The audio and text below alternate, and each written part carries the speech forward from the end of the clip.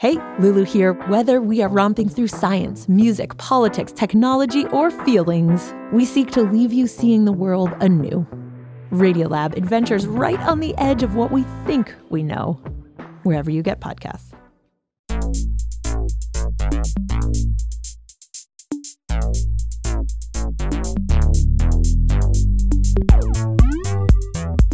Our Black Queer Rising series continues today with Colorado Democratic State Representative Leslie Herod.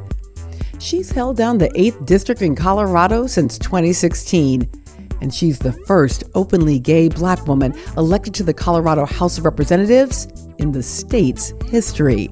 She guided the passage of a voter-supported tax to fund mental health and drug rehabilitation centers in the city of Denver. And now she's looking to secure the role of mayor in this April's election. And she's got support from some who helped pave the political way for her, including prominent Colorado politician and the first Black mayor of Denver, Wellington Webb. Webb served as Denver's mayor for 12 years throughout the 90s and early aughts. I think the city needs a new generation of leadership, a new generation that brings fresh ideas, that brings fresh energy, that has the ability to connect with all segments of the population. My decision is only that I support people, and it's up to them to run and take their case to the people and then let the people decide. Herod recently spoke with my colleague, Janae Pierre. Representative Herod, welcome to The Takeaway. Oh, thanks so much for having me. You've made quite a name for yourself within the realm of criminal justice reform. What are some of these reforms, and why make this such a core focus during your tenure as a Colorado State Representative and during your run for mayor? Absolutely. Well, listen, we have heard for decades, generations, that the war on drugs targets and destroys communities, especially Black and Brown communities. And quite frankly, the war on drugs has failed in any way, shape, or form if we're looking at it from a public safety perspective, alongside of a public health perspective. It was just really put there to terrorize our communities. And so that's fact, right? That's what we know. But as I step back from that, I will also tell you that my family has experienced the impacts directly. My sister was in and out of prison for 30 years due to drug use, substance misuse, alongside of lack of treatment. And I saw firsthand what the system did to her, which was tell her she wasn't worth it, that she wasn't valued, and that she deserved to be in prison as opposed to being in community with our family and with her kids. And that is tearing us apart. And so as a legislator, I took that experience and said that it would be a priority of mine to reform the criminal justice system, not just for my family, but for families that have experienced it just like ours, so many families across this country and definitely across Colorado. And so I got to work pretty quickly. My first committee was serving on the Judiciary Committee and the Finance Committee to tie together how a corrupt criminal justice system actually impacts the finances and the economy of our state. And since then have passed the bills that you've mentioned and moved on to serve as the chair of the Appropriations Committee to pass some of the most comprehensive police accountability and criminal justice reform bills that the state has seen. Absolutely. You have indeed been busy. And you come from a family of people who serve. Your mother was an officer in the U.S. Army Nurse Corps, and the man you refer to as your adoptive father, he worked in law enforcement for decades.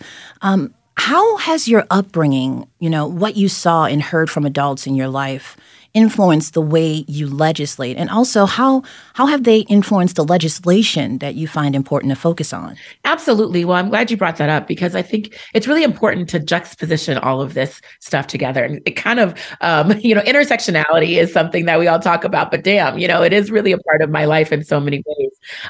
So my sister is older than me. She has a different father than I do. My mom raised her in Oakland, California. And when my mom chose to leave Oakland, she joined the military, and my sister chose to stay behind. We found out later that she was sexually assaulted not very long after that. And that's what led her down that path of drug abuse. But for me, my mom had me on a different path. She fought to make sure that I had access to good quality education. And that was a priority for our family, was education. Along the way, though, there was a lot of challenges with my family, and I was very lucky to have been adopted into a family where my dad was actually, law enforcement.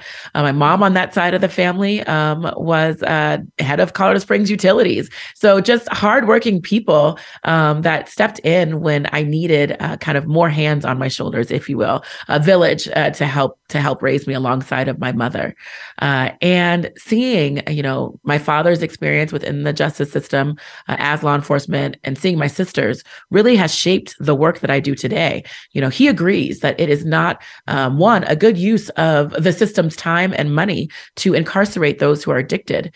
He agrees that those who are law enforcement officers, correctional officers, are not equipped to deal with substance misuse and mental health.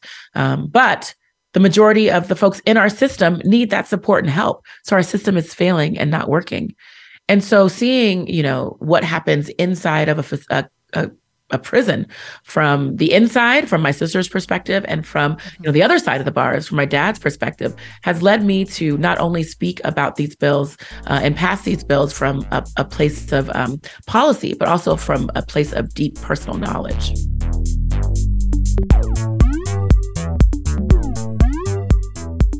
Okay, after the break, we're going to hear from Representative Herod about the Enhanced Enforcement Integrity Act. It requires officers to wear body cameras and report any use of force that causes injury or death. And we'll be talking about the duty to intervene. We have to make sure that we have a duty to intervene provision with criminal liability, criminal accountability for officers, so that when they see a George Floyd Act happening, that they are held accountable, that they actually have a duty to intervene and to stop the abuse from happening. It's The Takeaway.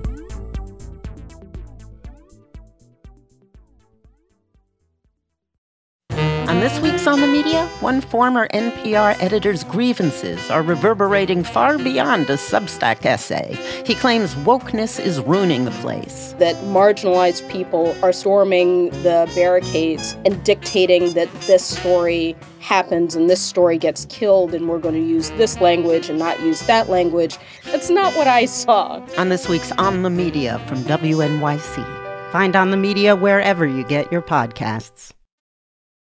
This is The Takeaway. I'm Melissa Harris Perry. Our Black Queer Rising series continues with Colorado Democratic State Representative Leslie Herod. She sat down with my colleague, Janae Pierre. I want to talk about one of the bills you co-sponsored. It's the Enhanced Enforcement Integrity Act. That one requires officers to wear body cameras and report any use of force that causes injury or death. And it also eradicates qualified immunity. For those of us who might not yet know how this could shift policing, can you tell us what qualified immunity is and what you believe eliminating it can do? Yeah. Qualified immunity is definitely an important provision that I had no idea what it was when I first started hearing about it after the murder of George Floyd. But many people had fought and worked to end qualified immunity or to shed a light on what qualified immunity was in our communities for years. This is a very legal term, but in simple words, I will say that basically what it does is it removes the shield of protection that law enforcement have against prosecution when they harm people in our communities. We often see these videos, we hear comment, we see records and report of law enforcement very clearly harming people in our communities or very clearly violating someone's constitutional rights. And yet they continue to be officers. They continue to move forward without any personal responsibility or accountability. So qualified immunity removes that immunity. It says that law enforcement can be held accountable should they do wrong by us, wrong by the people that they are there to serve and protect. Colorado became the first state to remove qualified immunity for law enforcement in Colorado through Senate Bill 217, which was brought forward during the summer of 2020 in the wake of the murder of George Floyd and locally Elijah McClain. That provision in itself, I believe, will provide and has provided change within law enforcement's interaction with communities. But we've got to also pass it at the federal level. We hear about the Justice in Policing Act, the George Floyd Act. Ending qualified immunity is in that act, and it's so very important that we keep it there, But there are other provisions that are equally as important. We have got to make sure that all of our law enforcement has body cameras that are on, that are unedited, and that footage is able to be released upon approval of the victims or their families to community, so we know the truth.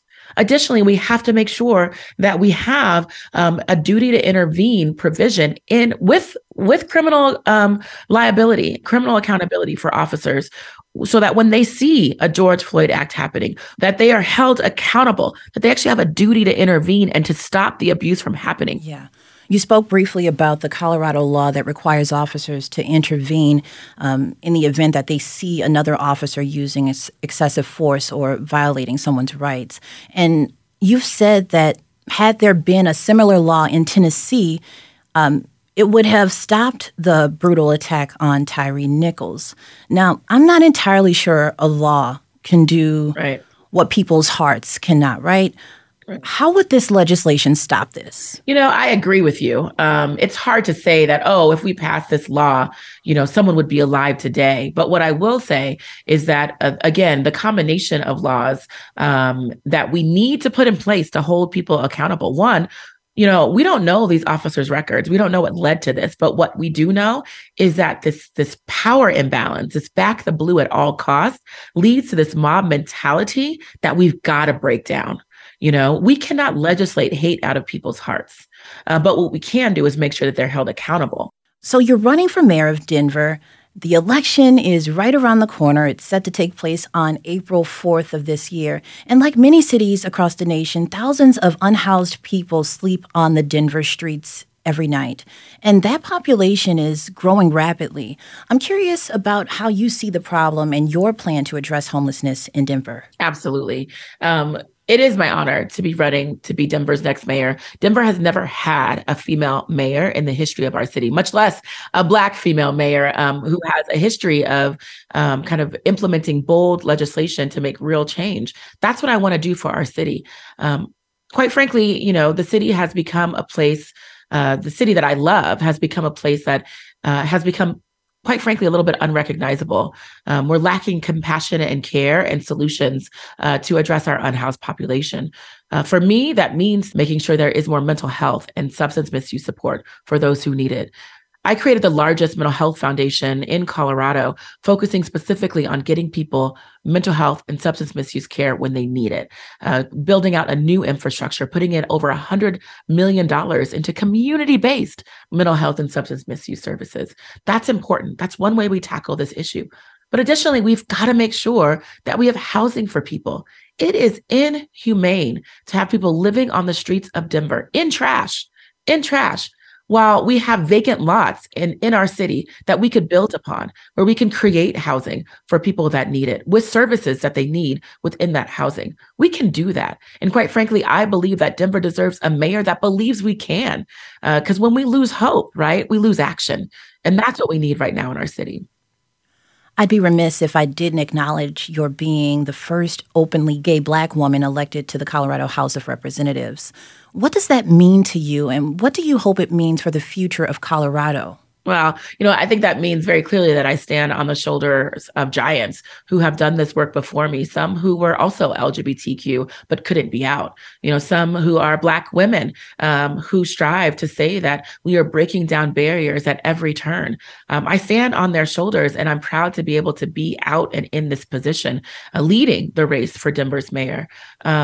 But that does come with an enormous responsibility.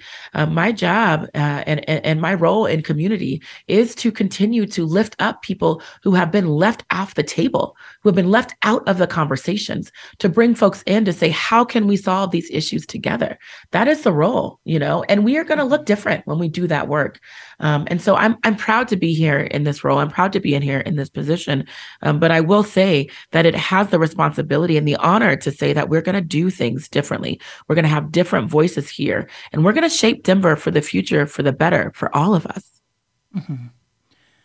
When you hear the phrase Black Queer Rising, what comes to mind? That we are on the up, right? Like that it's not something that we are starting. While I'm the first African-American LGBTQ person to hold office in Colorado out, I'm not the only anymore. We rise together. And when I hear the term Black Queer Rising, that's what it means. It means we are rising together. No longer will we be in the shadows. No longer will we allow cities to move forward without us. No longer will we allow folks to profit off of our backs without us being able to thrive as communities and families as well.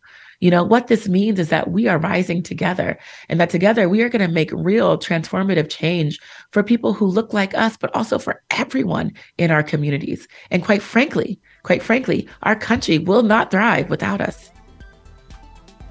Democratic Colorado State Representative and Denver mayoral candidate Leslie Herod. Representative Herod, thanks so much for spending time with us on The Takeaway. Thanks for having me. That was Janae Pierre speaking with Democratic Colorado State Representative and Denver mayoral candidate Leslie Herod as part of our Black Queer Rising series.